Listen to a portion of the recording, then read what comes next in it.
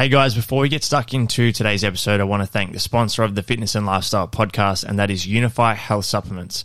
Unify have the most premium, high-quality, science-backed products on the market in Australia today, and you guys can use the code TFLP to save 10% off your next order at unifyactive.com. Unify has a range of products including whey protein isolate, plant-based protein, a pre-workout, creatine monohydrate, and their best-selling product, the hydration formula. So again, use that code TFLP to save 10% at unifyactive.com. Hi, I'm Dr. Dean Miller. I'm a sleep scientist. I work with everyone between athletes, shift workers, and military personnel to help optimize their sleep, recovery, and shift work. So we're going to be talking a little bit about that. Welcome to the Fitness and Lifestyle podcast.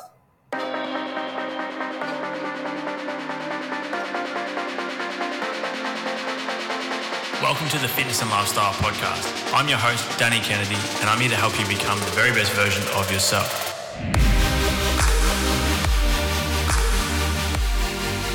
Dean, welcome to the Fitness and Lifestyle podcast, mate. It's a pleasure to have you on. Really do appreciate your time, and I think I speak for all of the listeners and the viewers of the show. I'm super excited to dive into some of today's content. Yeah, thanks, Danny. It's great to be on. Mate, I want to bring it all the way back to, I guess, the reason why, I guess, you decided that sleep was an area that you wanted to focus on, and a bit of background about yourself, right? Like, what did you growing up? Were you playing sport yourself? What was the interest in sleep? And a bit of information, I guess, around your studies and how you've gotten to the position you're in today. Yeah, for sure. So, yes, I was, as most of us when we were young, an aspiring athlete. My sport was cricket. So ever since I was a little kid, I always wanted to play cricket. I was originally from South Africa, but I moved over here. So the goal was to play cricket all through school. Was going pretty well for myself. And then, injuries, obviously not talented enough, all that usual stuff. And just, loved the athletic environment. From that, post-school, continued to play cricket and keep fit, etc. But went straight into uni and did a psychology degree with a double major in exercise science. So still keeping that exercise science link. I actually wanted to be a sports psychologist at that point. Yeah, right. Yeah, so I reached and just out the studies or whatever changed your mind, or what was the catalyst for changing course? So I had a chat. I actually had a couple of mentors in the sports science, sports psychology space, and continued working in that area or trying to upskill. And just through studies, I kind of earned away from the psychology space more into the physiology, exercise science space. So once I finished that degree, I actually met through the South Australian Institute of Sport, because I'm based in Adelaide, Dr. Michele Lastella, who's a sleep researcher. He just finished his PhD in sleep among athletes, and we just hit it off. We were sort of the same, cut from the same cloth, I guess, in terms of we wanted to be athletes. He was a soccer player, and then moving into academia. So he sort of took me under his wing. We've got a sleep lab here in Adelaide at Central Queensland University. It's a little bit funny that it's in Adelaide, but so I got involved in a few research studies looking at sleep in athletes, and just having that face-to-face access with athletes and doing the research at the same time. I really loved it. So that was more of a work experience thing, which eventuated in doing a PhD at that same lab, and I've been there up till now. So it's about 6 or 7 years at the same lab and collaborating with other athlete organisations as well. So that's where I'm at now. Yeah, that was the studies part of it. Brilliant. I think it's so common, and myself included, people who come from a sporting background, who have a deep interest in a specific sport in particular. When we don't continue down that path, you eventually end up in the space in some way or another. Like, I find a lot of satisfaction now from working with athletes on their strength and conditioning, or their mindset, or their nutrition. And then the satisfaction I get now is actually seeing them succeed, or going out and watching them perform and seeing them improve their results. So I'd imagine it'd be quite similar for you. And obviously sleep being such a detrimental thing for performance and recovery, it must be pretty cool to still be within this space, just in a different form. Yeah, for sure. And even I'm 28, So like I'm not that far away from when I was, say, in the youth athlete shoes, and the resources that they get, that I guess this generation of practitioners have built is amazing compared to even what it was 10 or 15 years ago. The resources of S&C, recovery strategies, and the information out there, it has really grown, and being a part of that is really great to see, and help the young athletes, and even the athletes that have been around for 20 to 25 years, integrate Mm. into the new systems. It's been fascinating to see even over the last 5 years. Do you feel like there's been a bit of a crossover in the disciplines that you learnt as an athlete crossing over into business and study, and how you're able to apply, I guess, I don't know whether it's the work ethic, but even maybe the structure and the habit forming side of things with being at the highest level within your own profession now?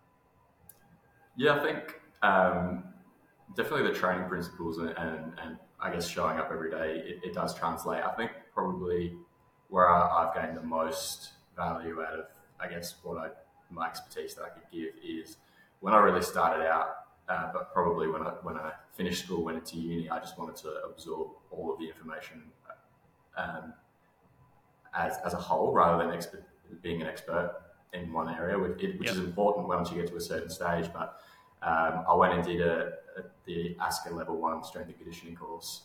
I went and did psych, I went and did exercise science. And because I got exposure to all of those different things, I was able to know which direction I wanted to go in, and probably which direction I'd be most helpful in, as a Hmm. practitioner or as a scientist.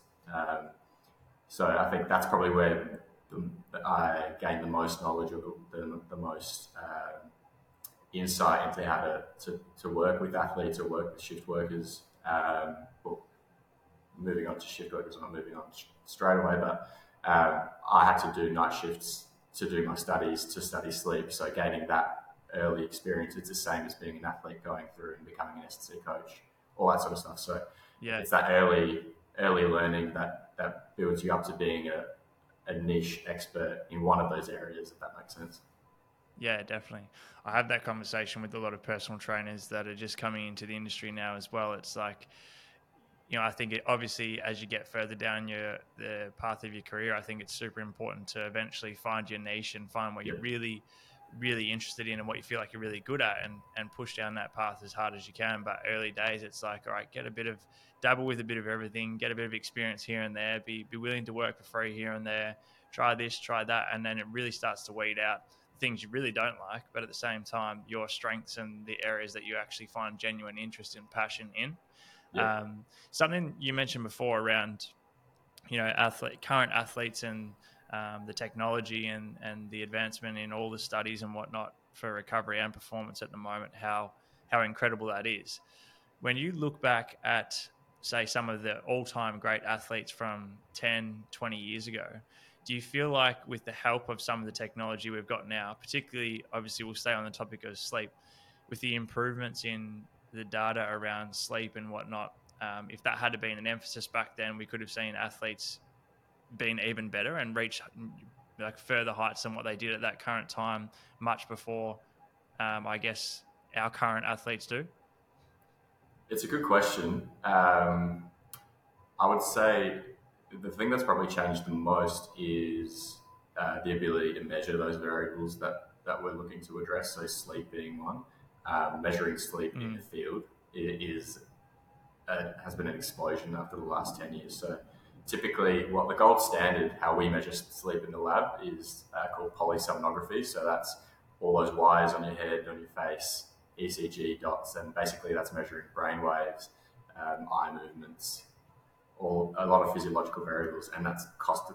Like, that was around back then, but you're not going to get Michael Jordan into the lab 5 times a week Much more to invasive, yeah. yeah, and not worth it in that sense.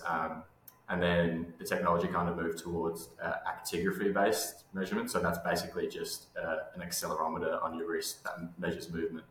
If if you're moving, zero if you're still, and then that assumes whether you're asleep or awake. And that was the technology that was probably around back then, to measure Mm. sleep and wake. And nowadays we've got the sensors that measure heart rate and are a bit more advanced. But I think at the end of the bell curve, where you're talking about those elite athletes, they're either physiologically blessed to perform in the sport um, that they are performing, um, regardless of potentially maybe not getting as much sleep as the person next to them, but also their habits were probably just as good, even though they weren't measuring Yeah. potentially. So I think it would be yes. Some athletes back then would have performed a lot better, and then some wouldn't, depending on the type. As you know, from athlete to athlete, Yeah. the interventions will work differently. But it's an interesting question to posit. From the fitness wearables perspective, obviously we see the number of different variables that can be tracked at the moment. And a few weeks ago we spoke with Will Ahmed from Whoop, which Yeah. obviously you've have a big connection with, and have been a big part of that as well. What do you think for the average person who's maybe not a professional athlete, someone who's just wanting to take care of their health and fitness? What are the main variables that you would recommend that we actually become conscious of and aim to impact in a positive way, whether it be heart rate variability or whether it be the amount of deep sleep we're getting, resting heart rate in terms of how well we're improving our fitness and performance and whatnot? What are some of the variables that you think are really worth putting attention to? Yeah, so when we talk about sleep specifically, when we work in, I guess, the sleep science space, the main ones we want to look at when measuring sleep through a wearable are total sleep time. So the amount of sleep you're getting each night total, we want that to be, Mm-hmm. I mean, athletes, you want it to be close to 9. Everyday people above 8. If you can, that's on average. Don't freak out if one day your kid wakes you up a bit early, it's fine. Um, so yeah, total sleep time over an extended period. So we want to look at our average and deviations to our average, and that's really important. The second one that's super important then is hard to hard to implement in modern society is consistent bed and wake times. There's a thing called Mm. social jet lag, where the difference between weekday sleep and weekend sleep is so different that on Monday morning you're effectively jet lagged because you've shifted your sleep cycle or your circadian rhythm, and that can be detrimental for your sleep and your performance on a Monday morning. So using wearables that can measure how long you're sleeping for and when you're doing it, and are able to help you do it at a regular time is the two biggest bang for buck variables that you can use in terms of sleep. Yeah, that's super interesting. I think the consistent sleep and wake time is something that I've become increasingly conscious of lately, Yeah, and not to say that it's actually improved fucking at all, to be perfectly honest.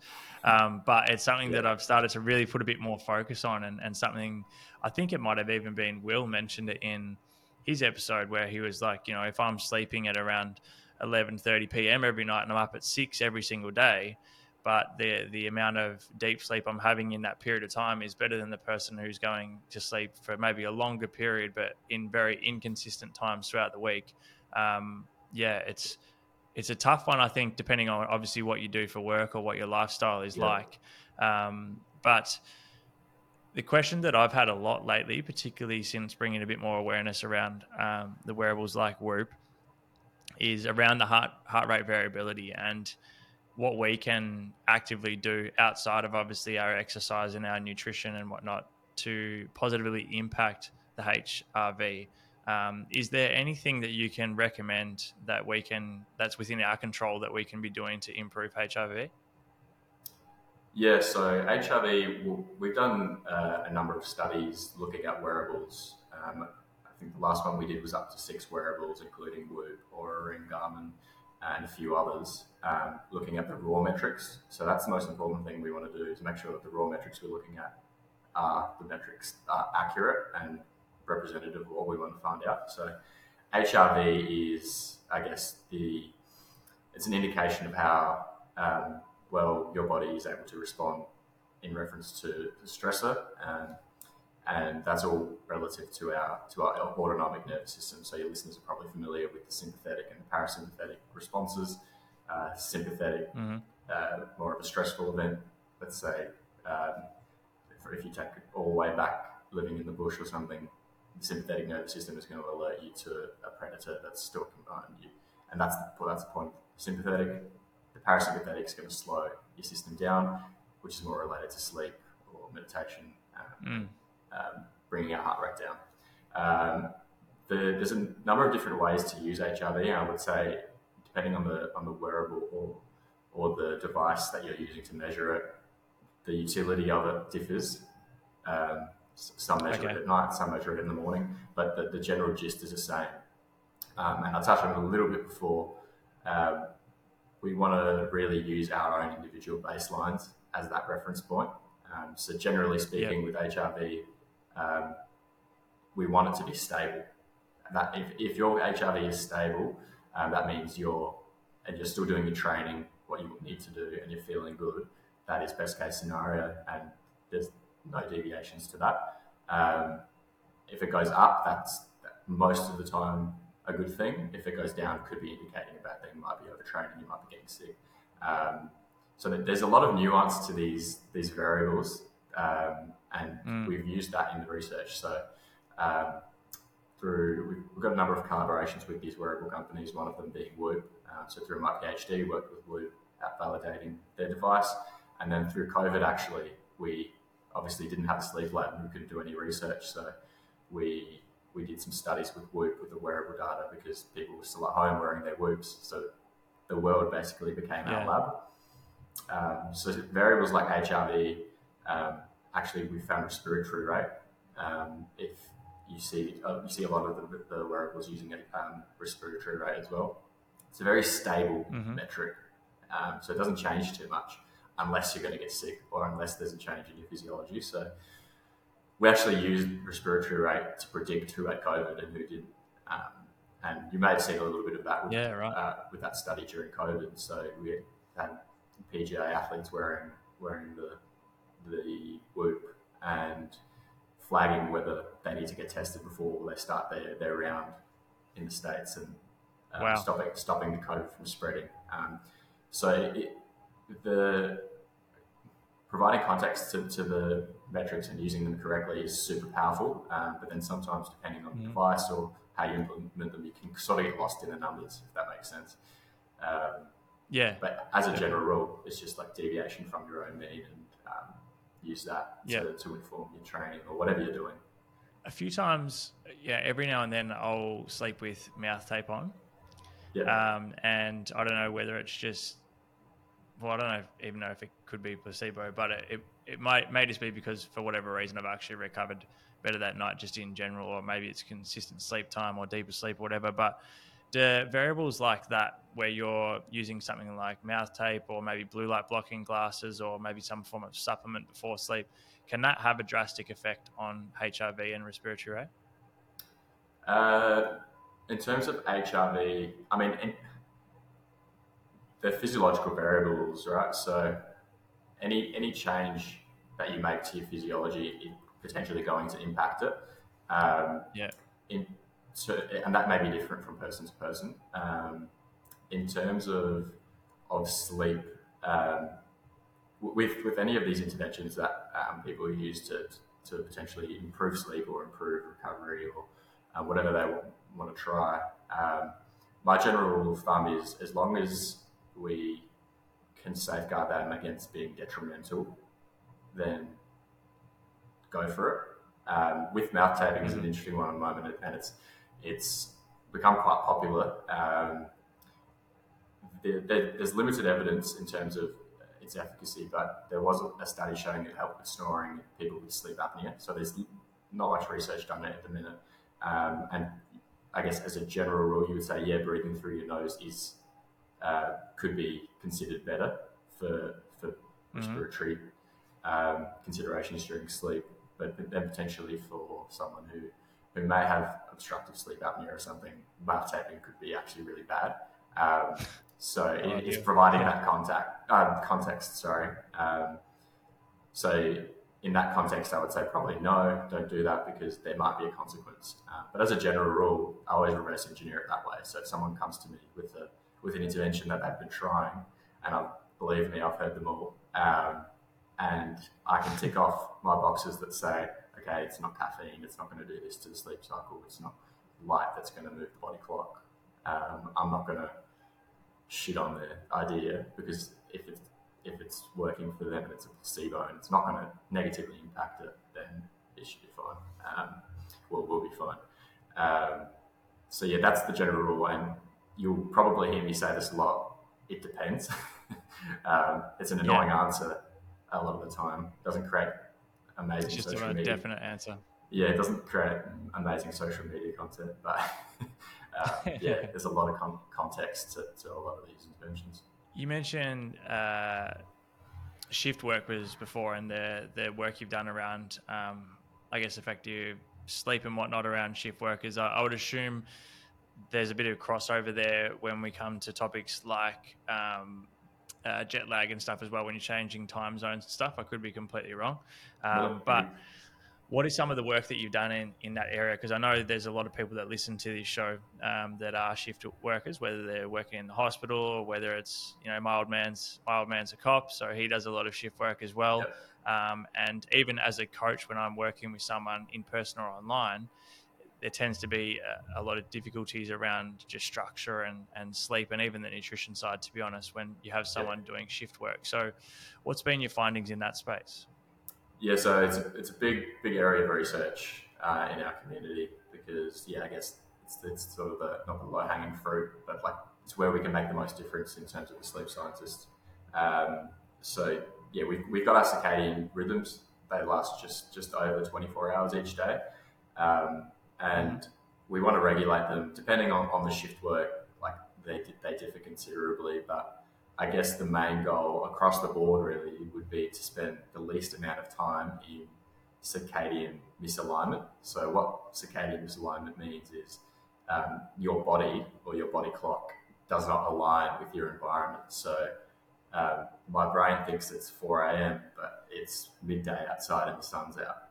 So that we Hmm. know that's not good for us. An extended period of time under circadian misalignment can be associated with adverse outcomes on the long term. And we know that. What we can do though is um, use strategies to effectively shift our body clock or manage our sleep. And always and effectively circadian misalignment, and you were on exactly the right track. It is jet lag. It's the same thing. It's just that we call jet lag because more people Yeah. experience jet lag than shift work. Well, I assume more people would fly overseas than work shift work, but that physiologically they're the same thing. And Okay. managing that is this, managing jet lag and managing shift work is the same. It's just that shift work is more chronic and it's ongoing. Hmm. Um, in terms of interventions themselves, the science is pretty well set, and there is some work to grow it, but it's a huge body of work. So the only things that are going to move your body clock, or your circadian rhythm, if I'm referring to body clock as circadian rhythm, it's the same thing as well. For the listeners, Yep. um, the best way to move it is light, as you've touched on before. So there's it's called the phase response curve to light. So we all have an nadir or a start of our body clock each day, and that coincides with it's between midnight and 4 p.m. for most people. 4 a.m. Sorry, midnight and 4 a.m. And that's the bottom of our body clock. That's where our core body temperature reaches its lowest, and we're most primed for sleep. Um, that's when you're going to usually get those restorative sleep at that time of day. That's your bang for buck sleep. So with light, if you get light just before your CBT min, the bottom of your body clock, it's going to move your body clock later in the day.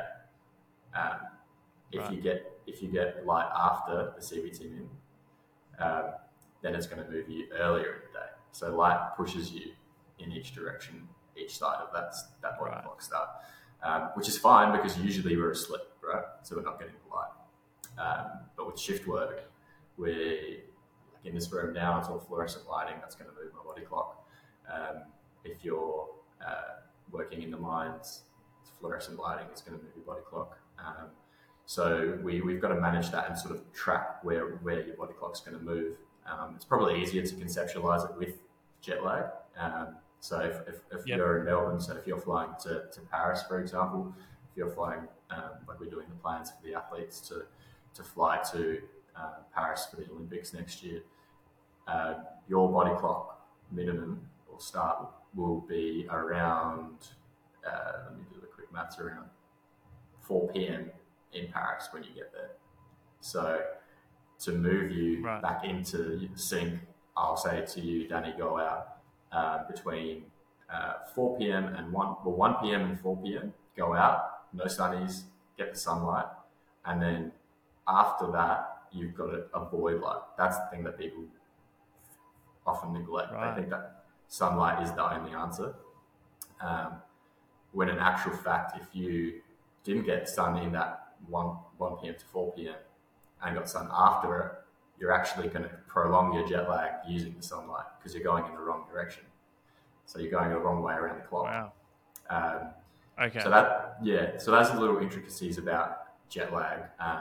It's getting better. Like people are more aware of the light exposure now, but it is very dependent on which way you fly and and your personal sleep habits, right? So your body clock might be 2 hours different from mine. Yeah. So your light exposure is different to mine as well. So you can go pretty down the rabbit hole a little bit in terms of controlling it to the hour, and that's what we do with athletes.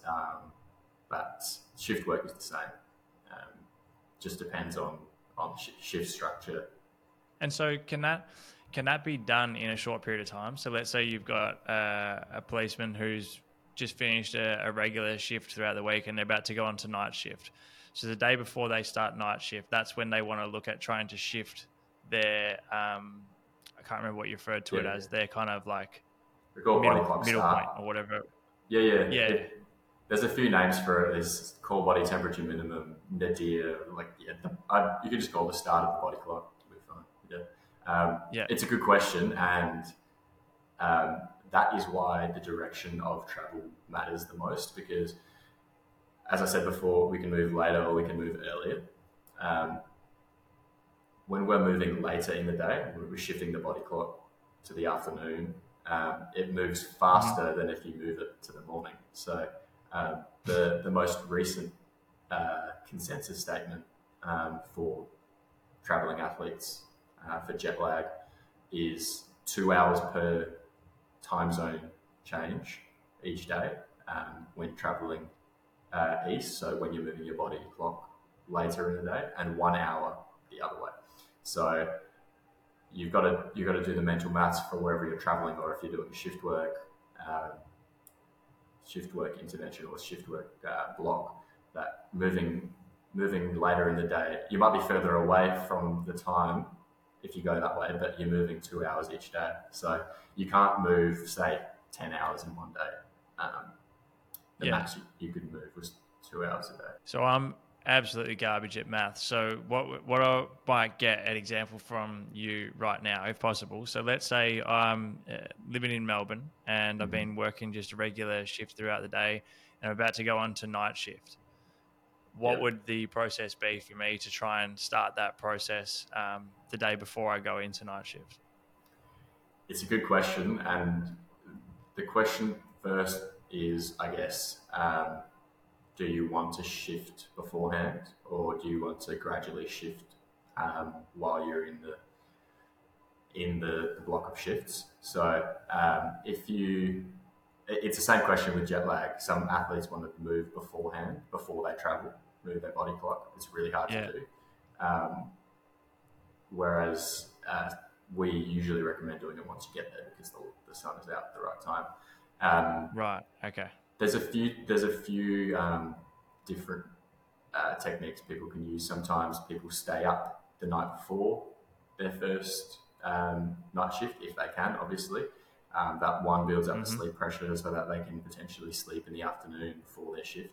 I know when I did shift work when I was in the sleep lab, I could never sleep before my first shift just because my body clock wasn't ready and I'm not a napper. So I always struggled with that. So in the lab, if we're doing a shift work intervention, potentially we keep everyone up until 3 a.m. the day before their first night shift, and then allow them to nap during the day, and then go to their night shift that night, and then depending on the environment, they will shift or they won't shift. So if they're a truck driver, for Okay. example, they might not be exposed to much light, so their body clock might Yeah. not move that much, but then they're sleep deprived. So then we're treating the sleep deprivation rather than the body clock shifting, and this might break Yeah. a Right. few people's brains, and it's yeah, it's something people grapple with a little bit. Is like with jet lag and with circadian misalignment. Um, it's probably easier to contextualize it with jet lag. Is sleep doesn't really impact your jet lag. Sleep just makes you like tired, right? So the body clock, you could stay up for. I mean, it's not ideal, and I'm definitely not recommending this. You could be awake for 48 hours post flight, right? But you could effectively move your body clock to overcome the jet lag.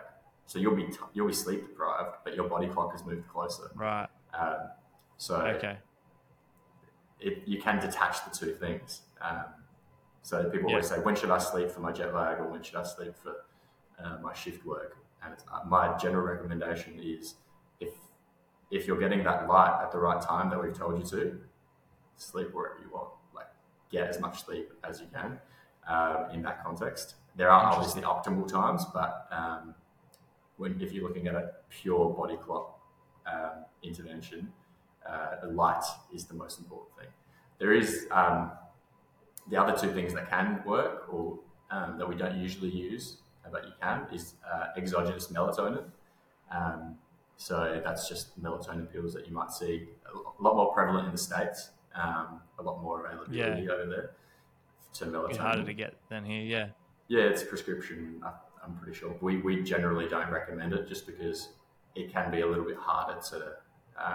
It's a bit more complicated to use. Basically, what melatonin does is it does the opposite of light, so it pulls you. So if you have melatonin before your CBT or your body clock minimum, it pulls you that other way. So you can use that and light to potentially help the body clock move in a certain direction. But we don't typically use it with athletes just because it's quite complex, and it has it's a chronobiotic, so it moves the body clock like we've just been talking about, but it's also has a Mm. sedative effect, so like a sleeping tablet but not as strong, so it will make you sleepy. So Yeah. the risk with melatonin, and this might be a bit of a topic jump, but some of your listeners might be interested if they've used melatonin. Um, if you go to sleep and then wake up in the middle of the night near your body clock minimum and take melatonin because you just want to fall back to sleep, you're frustrated, that can actually move your body clock the wrong way, and then the next night you're out of whack and it's going to affect your sleep the next night. So we've got to be very careful with supplementing with melatonin. And the only other thing with limited evidence to move the body clock is exercise. Does the same thing as light direction wise, but it's just not as strong. So potentially for an athlete, we could say, here are the times that will shift your body clock. You need light, go for a run, or go schedule your training time or your surf during this time. You get the light, you get the exercise, you're happy, go to bed after that. Um, yeah, again, I'll probably provide a lot of context dependent stuff, but hopefully that's some helpful info for people. 100%. Mate, that's absolutely wild. Like it's pretty crazy to think. I mean, obviously, this is the stuff you surround yourself with every day, but it's like it's wild to think that something as simple as light exposure can have such a drastic effect on something even more crazy, which is the fact that our body, like the circadian rhythm and the body clock, Yeah. it's crazy. It's going to take me a while to wrap my head around the whole time and the Yeah, yeah, which direction it's going in and stuff. I'll have to listen back that's to this right. one for sure. Yeah, But yeah, that's super interesting. Super interesting. yeah. And I think if there's another low hanging fruit thing for people, um, in terms of light, is their house lights. So the devices, the light from devices gets a bad rap. But the main thing that's going to move your body clock at night is fluorescent lighting in your house. So turn off the lights, turn on the lamp, and Right. yeah, that's going to be the best way. Interesting, man. So one of the questions I was thinking of coming into the studio today, knowing I was going to talk to you around. Obviously, this probably applies more so for athletes than the general population, but obviously, a lot of our audience are people who take their health and fitness quite seriously and train pretty hard and want to recover optimally between days and training sessions and whatnot.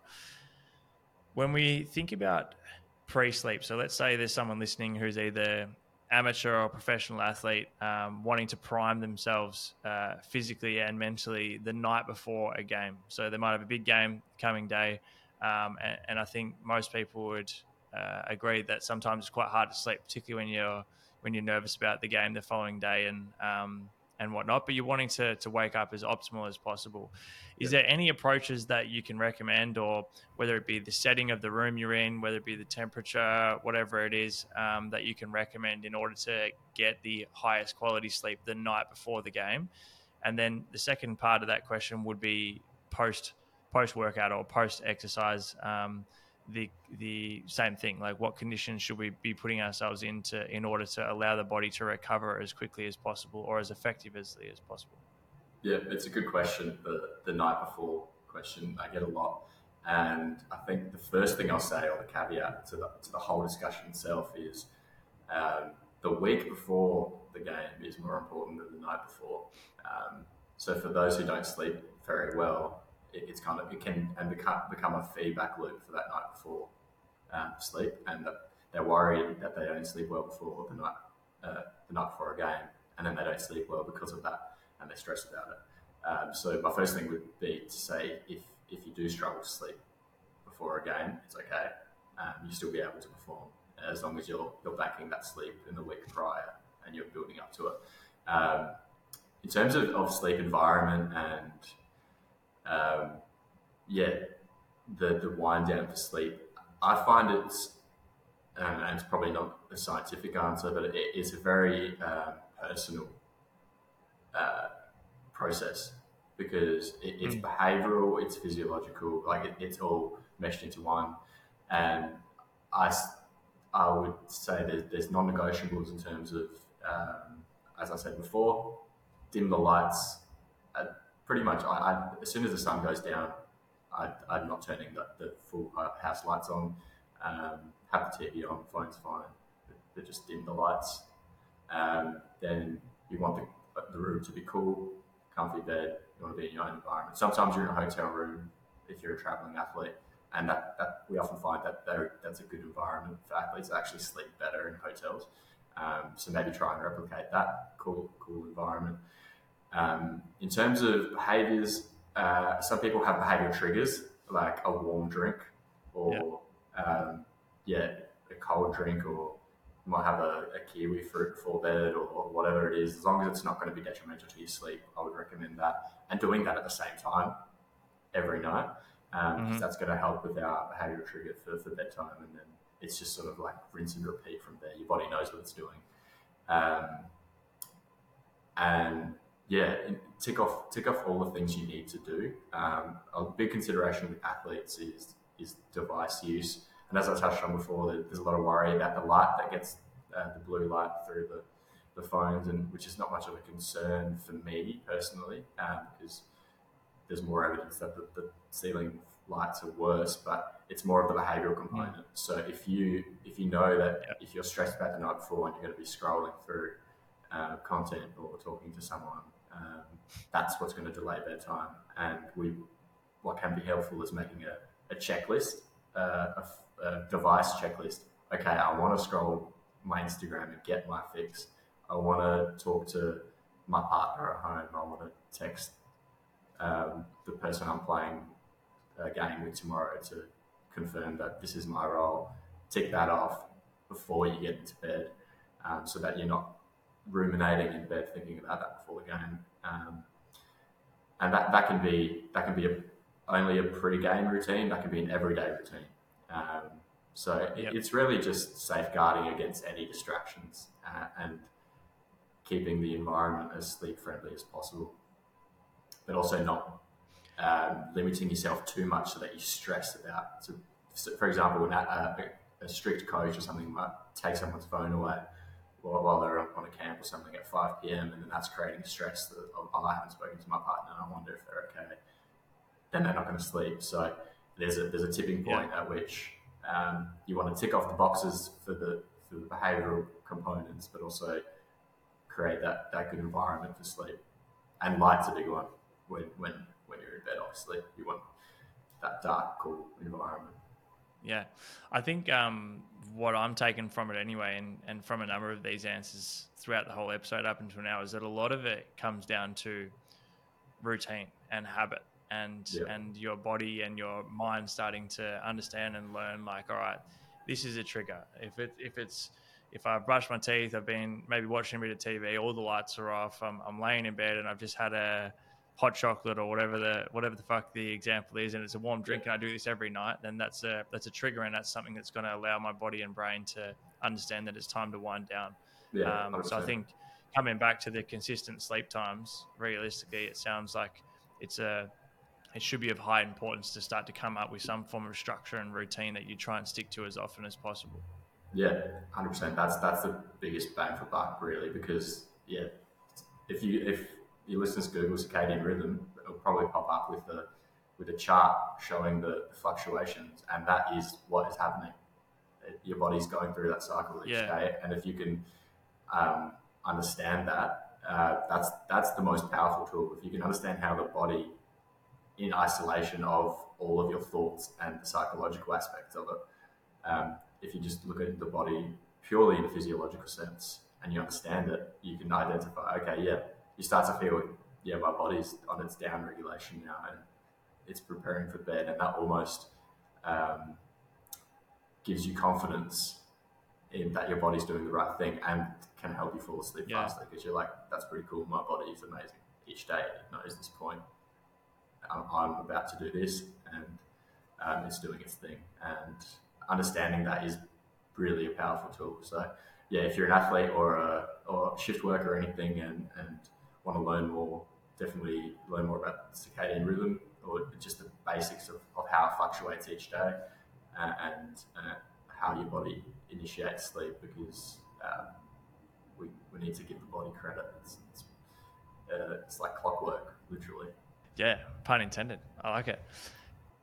I'm interested to hear whether, I don't know if this is an area that you've uh, specified, or sorry, that you've put too much time into, or whether you spend much time understanding this or whatnot. But I know that in the US in particular, and I feel like in Australia now, we're kind of gradually catching up a bit. But I know there's a higher percentage of people that are starting to use products such as THC and CBD. Like CBD, definitely, but I feel like more and more people are now starting to either be prescribed or just self-prescribing with THC, so cannabis.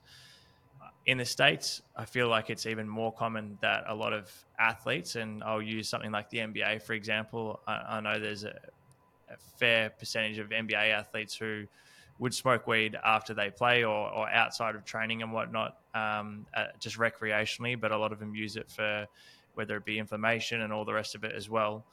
What's the research on the quality of sleep that you're getting after using something like THC? It's a good question, and it's a difficult one, I guess, for me to answer. I probably am not the don't have the expertise in this area specifically, just because we to get a study like that through ethical approval into our lab is pretty difficult. I think what I'll say is that there's evidence that it does something. Understanding how it does that, or the mechanisms behind it for different individuals, is complex. So yeah, I don't really have the answer for you on that one in terms of sleep in particular. There may be other areas in terms of pain management, etc. That people in that area may have more of a comprehensive answer, probably because more research has been done on it, and it's probably easier to collect that data. Um, Yep. yeah, so unfortunately, sorry, I probably don't have the enough expertise to answer that to give justice to the audience. No stress at all. Absolutely no stress at all. One more question on guess on this. not this topic, I suppose, but maybe I don't know how much research has gone into this as well. But um, have you done much work around, I guess, deep meditation and the effect that that has on the ability to, I guess, fall asleep, or even like the brainwaves when you're in deep meditation, and whether that can impact recovery mentally and physically? Yeah, so I guess we've done a recent study. We haven't published it as yet. Um, when we're looking at, I guess, research interventions, it's sort of hard to conceptualize all of the like breathing and meditation. Um, we're sort of limited in our protocols, but we have done studies in diaphragmatic breathing, for example, or resonant frequency Yep. breathing. Um, Basically, I mean, the aim of most of those exercises, or at least the ones that we've looked at, is to stimulate the parasympathetic nervous system, right? So slow down the Mm. system, um, and that there is merit to the theory that bringing our parasympathetic nervous system into play inherently is related to sleep. So something before sleep would help with sleep. It's not going to hurt. Again, when I Yeah. said before, we're reverse engineering that outcome. So if you're doing a diaphragmatic breathing during sleep, just before sleep, it's going to put you in that restful state already. I find it's also a very interesting way to help you understand your body as well, in terms of you can do the same protocol, but you can also feel your response differ each day. So when you collect a lot of Mm. data, you see the fluctuations in your physiological data, but sometimes you can feel it too. And doing the same, for example, resonant frequency breathing each day, and someday you can feel that your heart rate, or see that your heart rate variability responds differently, and that is the gist of what wearables are trying to do.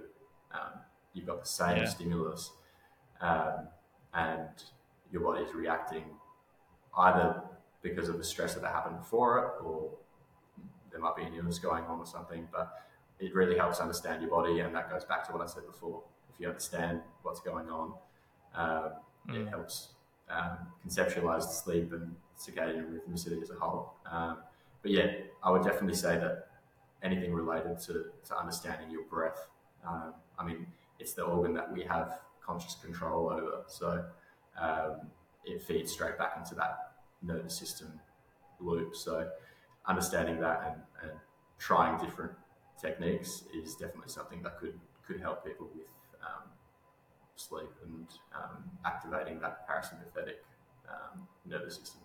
Yeah, definitely. You mentioned melatonin before. Are there any other supplements, whether it be something like a magnesium or whatever it may be, that you actually recommend that will help allow the body to get into that state easier, or at a better quality when we're sleeping? Yeah, it's the golden question. I mean, the the magnesium has evidence for help with recovery, muscle soreness, but sort of limited evidence around sleep. There is some, but we have looked in our lab at a number of nutritional ingredients. Basically, they all surround um, melatonin and stimulating the melatonin in the brain. Um, one of the ingredients that we did identify that had a little effect on falling asleep faster was alpha lactalbumin, which is actually found in milk. So the old wives' tale of having a glass of milk before bed kind of rung true in that context. Um, but what I'd say is the behavioural part of sleep management, or sleep considerations, hygiene, all that stuff. If you're doing all of that right, you probably don't need a supplement, if that makes sense. They're not going to hurt. But if you're having that constant bedtime and you're happy with your sleep, you're not sleepy during the day, or overly fatigued, then the behavioural stuff is definitely the path to go down. But there are some options in terms of supplements that you can try, but they're definitely not essential. When you were speaking before about the body clock stuff, something that popped into mind for me, and I don't know how much time you've spent even thinking about this, but when you think of someone like an NBA player, right, who's got 82 games in a season, some days playing in multiple cities across 3 or 4 different days, different time zones, I'm assuming as well. Mhm. At some points, like, must be fucking quite difficult for them to get any form of consistency across what their circadian rhythm would be when they're constantly Yeah. up at different times and traveling into different time zones very regularly. Yeah, it's quite complex, and a lot of the time they don't move, so they don't move their body clock. So they might be playing in Los Angeles, they're from New York, but they stay on New York time. As long as you don't get the light at the wrong time, you can do that successfully. So technically, you could go on holiday to Europe and not be jet lagged, Yeah. um, but you'd just be sleeping during the day.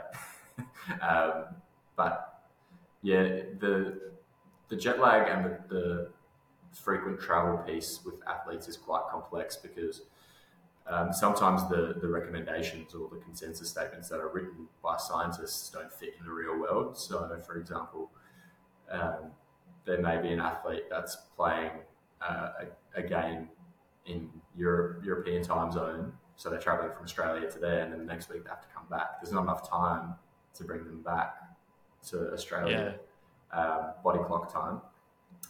So actually moving them the opposite direction that's recommended means that when they're playing that game, they'll still be jet lagged, but their body clock will be, let's say, 7 p.m. instead of 1 a.m.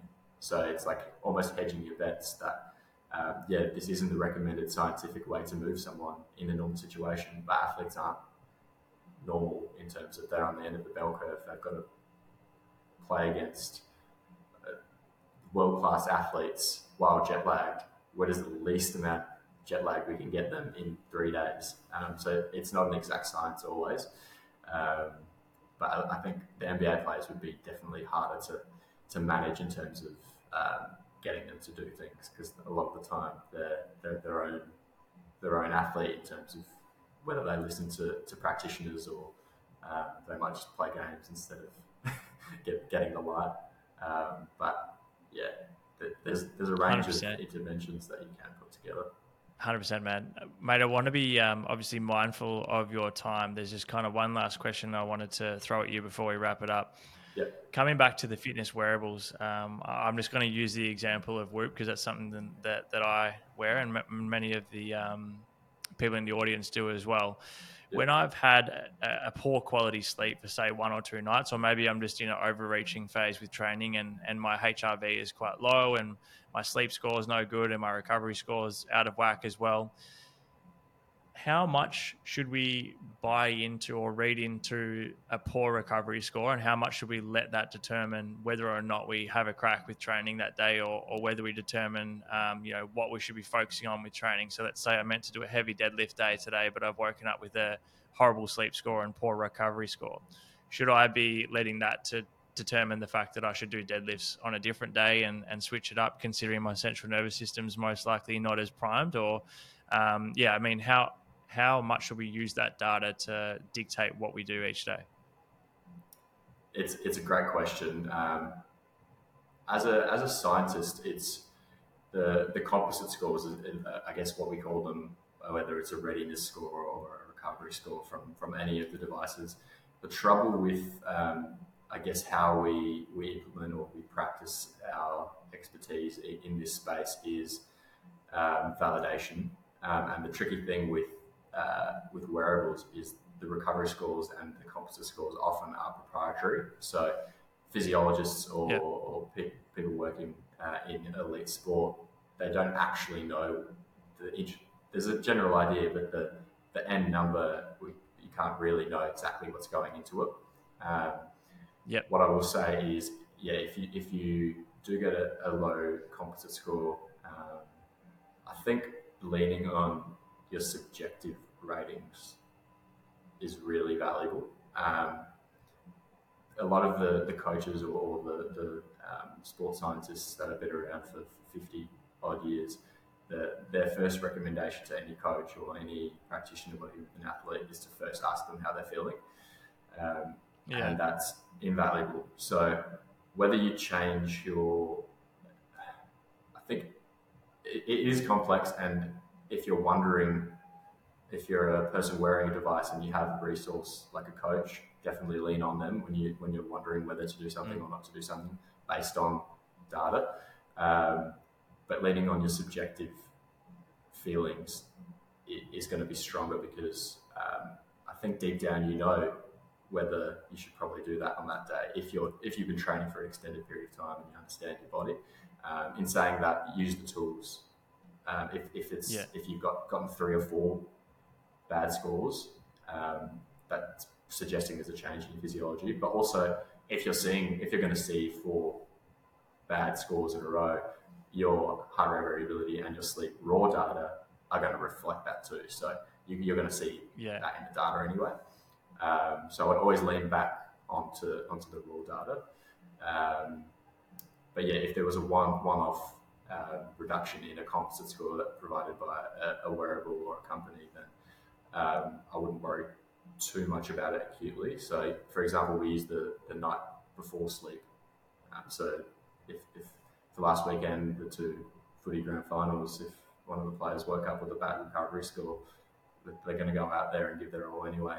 It's not going to. They're still going to be able to perform. It's just potentially if their physiology is saying that a low HRV or there's something going on, suggesting that their physiology or an autonomic nervous system is on a downward trend, then they might not recover as well the next day, but they're still going to be able to perform unless there's something drastically going wrong.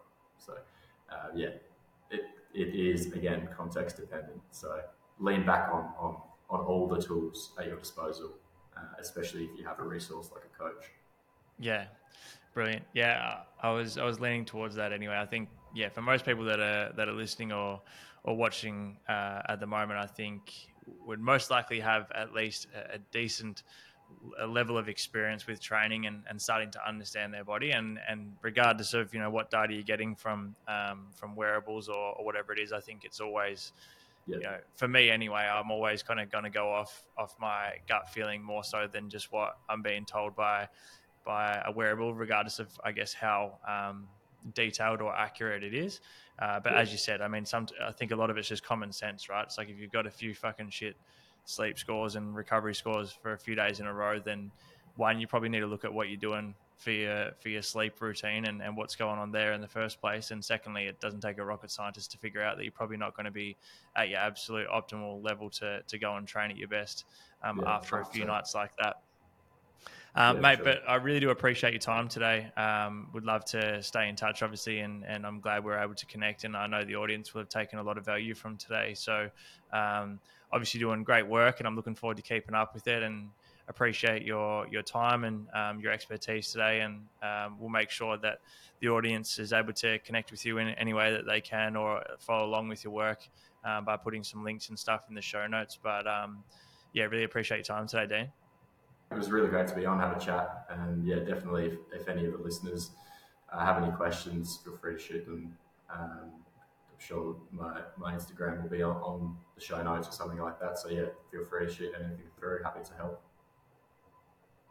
Awesome. Much appreciated, mate. And thanks to everybody who has tuned in, either watching or listening to this at the moment. I'm sure you've taken away plenty of value. If you have, we'd love to hear your feedback. And of course, if you can grab a screenshot of this episode, share it on your social media, or share the link to this episode with someone that you feel like could benefit from listening to it or watching it. And I'm looking forward to chatting to you on the next episode of the Fitness and Lifestyle Podcast.